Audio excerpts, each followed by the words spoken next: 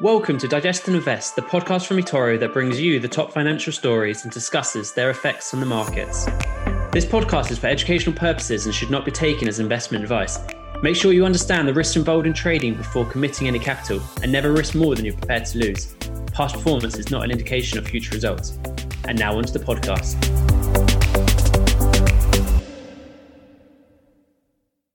Welcome everyone, I'm Dylan Holman and joining me is seasoned trader Henry Ward, who has over 10 years in the markets.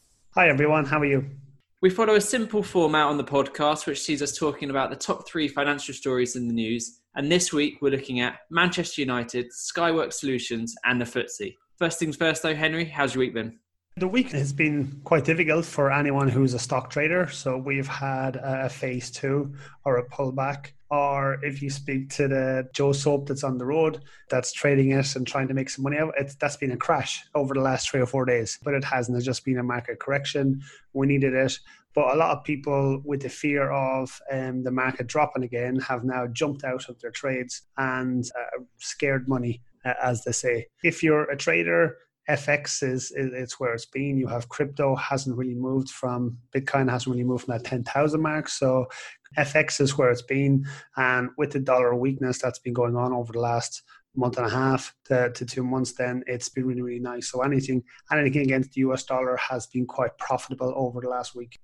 Let's start with topic 1 now, which I know you've been very excited to start talking about, which is football and more specifically Manchester United. Obviously, after months of lockdown, the Premier League returns this week. As a Liverpool fan, how happy are you about that? Oh, am I happy about talking about Manchester United? No, I'm not at all. But as a football starting back, I am absolutely ecstatic. 2 wins, and then we can actually lock the whole season down again. And I still might be putting a little asterisk next to your title. I could not care less. A win's a win. A win is a win, Dylan. 30 years to wait, but fair enough. Well, Manchester United, if you didn't know, is one of the few football clubs around the world, along with the likes of Juventus, who are actually listed on the stock market. So obviously we've had a bit of a break in play. How important is it to their stock price that football is resuming, and how much of an effect will it have? Well, like most clubs, it's affected everyone. So it's affected, it doesn't matter about clubs, it's affected every market out there, every stock. We've had a drop from coronavirus. So we've saw the high of Manchester United at $18, and it went the whole way down to the low of $12, which is a 30% drop, wiped off their stock price in a very, very short space of time. The same as most stocks. Now, since then, we've seen a little bit of a rally, but what we've also seen is the likes of Newcastle going in onto furlough. We have people losing their jobs. We have seen players taking pay cuts. So some people will say it's nice to see these huge, profitable football clubs struggle, but it also means that we have now had these big conglomerates, these companies that we actually love, football we follow, has had a huge pullback. It's had a huge discount. And that's one of the good things about what's after happening. But yes, football starting up is massively, massively important to their stock. On the recent Deloitte Money League, Manchester United came 3rd behind Real Madrid and Barcelona. And so on the commercial side, they're one of the leaders still, even though their performances on the pitch aren't doing quite so well. Maybe they're on a little bit of a resurgence with Ole Gunnar Solskjaer, getting a little bit more out of their players than previous managers. In terms of their share price, what's more important? Their commercial revenues that they're able to generate through sponsorships, ticket prices, etc., or how they're doing on the pitch? Oh, massively what they're doing on the pitch. If you look back, Manchester United have their all-time high, which was in 2018. So since 18, they're in a massive downward trend. So for the last 2 years, they've been, I wouldn't say hemorrhaging money, but they're losing the marketplace, losing their value that's in the market. Now, whereas you look at someone like Liverpool, who was actually in the very, very opposite trajectory. Now, if you have a look at Liverpool, their stocks have risen now. And I mean stock as in their marketplace, their revenue are driven in, because Liverpool are not on the stock market, but they are getting in more and more sponsorship. They're bringing in more and more pay-per-view. They're getting more and more money from the Premier League and the Champions League because they are doing well on the pitch, whereas United are in the opposite curve. The good thing about this is that we have had a huge drop since 2018. Whereas if United can turn their fortunes around on the field, then the upside is exponential because, like you said, they are the third biggest company in the world. That's football company you're talking about rather than... Yeah, football. We're talking about football. So, but the revenue is unbelievable for a club that hasn't been in the Champions League in, 3 or 4 years? They tend to lead the way in terms of sponsorships. So the structures that they implement are then followed by other clubs. I'm just thinking back. I think they were the first to split their shirt sponsor from their training sponsor. And now what might happen is in the next round of negotiations, there's talk that, again, once Chevrolet come off their front of shirt, they will then split the home front of shirt sponsor with their away sponsor, or equally their European sponsor will be different to their Premier League sponsor. So they are very much at the forefront of that commercial revenue model. It's just their performances on the pitch which seem to have been lacking over the last few years. But I'm actually an Arsenal fan, so perhaps I would rather be in their shoes than an Arsenal fan's shoes.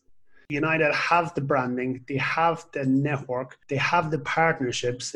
Once they start doing this, there is huge upside. Now, one of the things that we do as clubs and investors, we invest in things that we love. So invest in the brands that you love. And one of the best loved brands out there is Manchester United. Go on. Well, that's what I was going to say is, what's the percentage, do you think, of people investing in Manchester United who are fans versus people who actually see value in Manchester United, the company? They sort of amalgamate into two, because for me, just say Liverpool was floated on the stock exchange. To me, I'd buy them up straight away. Really makes no difference to me whether they're profitable, whether they're not profitable, whether I'm buying at a high, whether I'm not buying at a high. But you have investors who can potentially come in and go, oh, I like Manchester United or the Juventuses of this world. But the idea is that you invest in the club. Why? One, because you love them, and two, because there is huge upside. And it's something that we have to work on. Now, from 2018, they have been in a massive downward trend, but it's one of those things that it can be rectified. All it takes is a little bit of astute buying on the market. As a huge Liverpool fan, will you or will you not be investing in Manchester United shares? That is the big question. Absolutely not. I would not under any circumstances. Could they be the best performing stock in the world and you still wouldn't invest in them? Absolutely not. At the high, they were at $27 in 2018. Now they're at $16. So they have loads of potential to run. You almost have about an 80 to 75%, 80% upside if they can get on field sorted out, which you would expect over the next 3 or 4 years to happen. Let's move on to topic 2, because I know we could probably talk about football all day. So topic 2 is Skyworks Solutions. Skyworks manufactures semiconductors for use in radio frequency and mobile communication systems. It's basically one of the companies who's winning, or at least at the forefront of this 5G race that we've talked about. So how have their stocks performed through these last couple of months? Well, their stocks have been doing massively well. You have a low of the 14th of March, which was about $68, and now went up to a high, which was a couple of days ago, up to $38, and which is almost 100% return on investment. Now, why this has been such an upturn is because they have really, really good marketplace. They also have invested an awful lot of money in this, but also secondly is that 5G is one of these progressive things that are going to happen in the future. It is going to take over from 4G. So what we're looking to do is, if you're a savvy investor, you're looking to invest in something that's going to happen next year or the year after. There's loads of upside in the likes of this if you can get your entry correct. 100% growth is pretty impressive over a few months. How would a stock grow that much in such a short period of time? Well, Dylan, it's like anything. It all comes down to your quarterly returns. Now, if you look at their second quarter returns, which were released on the 4th of May, was much, much better than expected. So the price per earning on share came in at £1.34. Now, whereas the general marketplace, which was expected, was £1.33. Now, doesn't sound like a lot, but once you add it up, it comes to 766 million is what their revenue brought in, but their expected revenue was 757. That is 9 million more than what was expected, which is a huge upturn on what they were trying to achieve. This has obviously generated a lot of media attention. I mean, I've seen various articles over the last few weeks reporting this data. Off the back of that, naturally, a lot of investors will jump in and hope for these returns to keep going in one direction. However, on the flip side, too many people now in, there could be a retractment. Skyworks reported encouraging momentum in their 5G and Wi-Fi 6 chip solutions in the second quarter. Now, one of the big reasons for this is because they don't have all their eggs in one basket. They have automotives, they have security systems, they have patent monitoring systems, and then they have mobile hotspots. So they're all revenue streams that can come in. Now, something that was a big coup for them is that their Mexican plants actually was opened up from the coronavirus lockdown in April, which meant that their supply chain was actually released and they could actually get all the stuff out to people. Okay, now one of the big things that we have also with the likes of the 5G is that we already have Samsung and we also have Huawei who are already have launched smartphones with 5G connectivity. But there's only one company out there that sort of hasn't, one of the big ones that hasn't. And yes, if you're thinking and you get it right, it's Apple. It's got to be Apple. I was going to say, by far the largest market share in the world. Apple haven't released a 5G phone as of yet. Now, what they're doing is the next month or two, they are releasing their next release, depending on COVID availability, whether they can actually get the shipping and distribution correct. Then it is planned to come out this month. That's rather annoying when I've just bought a new iPhone, not realizing there's going to be another one coming out. That's the problem with phones. Oh, there's always another one coming out, and this is it. And with the 5G capability, you would expect Apple to kick on from strength to strength. But one of the huge things with Apple is that 51% of Apple's revenue in 2019 was actually from their phones, which means then that you have 51% of all revenue going into 5G again. Now, the idea is this will take a couple of years for 5G to pick up its proper head of steam, but over the next year or two, we should see a upturn on any company. So you have the likes of Nokia, you have other companies out there that actually are in the 5G zone. And it looks like the likes of Skyworks have hit the ground running and they are above their competitors at the minute. And that is something that we need to look into, look at why.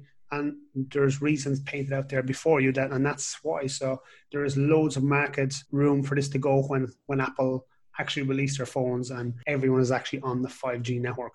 Well, let's move on to our third topic then, which is the FTSE, or the UK 100, which is what it's called on the eToro platform. So the FTSE's been recovering fairly nicely over the last few weeks, slow and steady. Unlike the US markets, though, which have just reached an all-time high, why haven't we recovered quite like the US?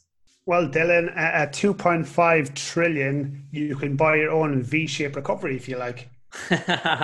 Trump to the rescue. Yeah, well, see, that's it.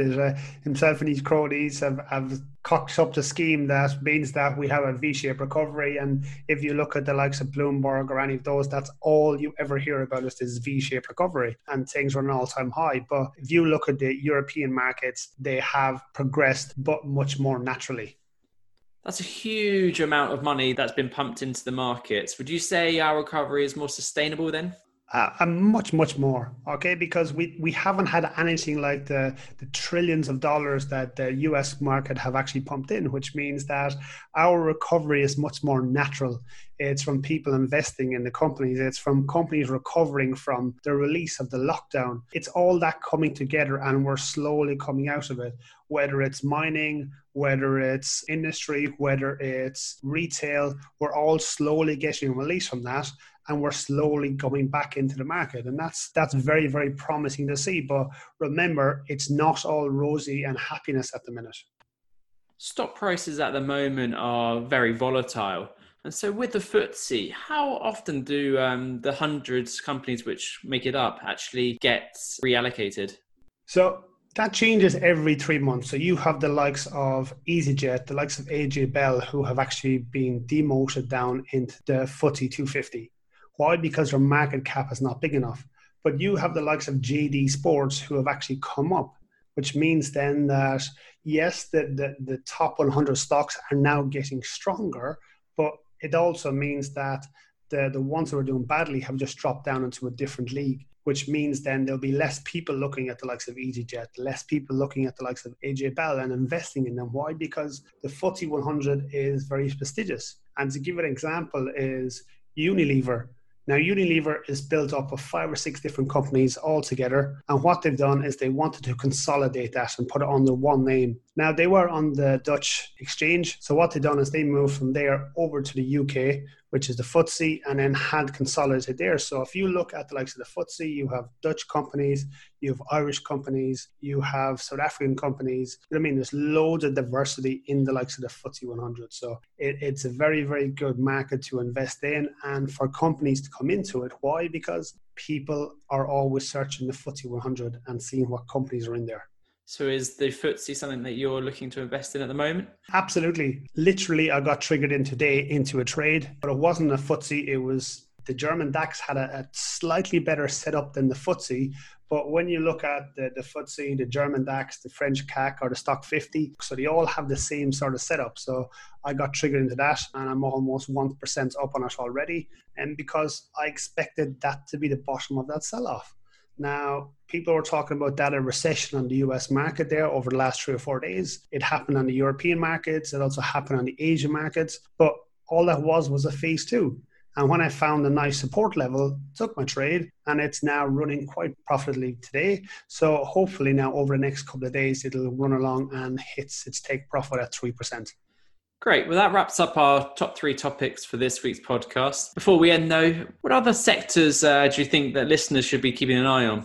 Oh, well, it's back to the same one. It's either back into the stocks here that are slowly starting to take off in their phase 1s again, or if you want to go into a completely different market, is the FX. We still have dollar weakness that is still going to continue. So for me, it's looking at that dollar weakness and just trying to monetize that as much as you can, because if dollar's weak, it means it's every other currency is stronger than it.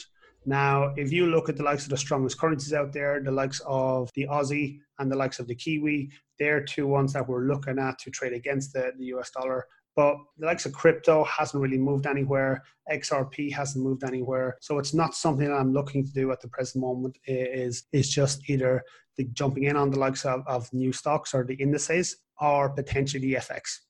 Well, thanks for that. Every week you're putting on a markets update webinar, aren't you, for listeners? And so do you want to just tell people how they can register for that one? Well, look, it's very, very simple. You just type eToro Trading School into Google and then scroll down to the one that has webinars, trading courses, podcasts, etc. on it. Click on that and then go to the register page. And then you can actually pick, we run 3 different ones. One is the online trading course, which is broken up into 3 parts. It generally starts at 2:30 and finishes at 4. Then we have the in-house events. Now, unfortunately, the in-house events are not running at the minute, but I've turned them into webinar events. And then the last one then is a Tuesday webinars where I will go through topics that you guys want to go through and see what's happening and give my view on the topics that you are looking at or the stocks that you're looking at. Perfect. Well, that's it for this week's podcast. We hope you've all enjoyed listening. We will see you next time. Thank you. Bye-bye. You've been listening to Digest and Invest by eToro. For more information, visit eToro.com.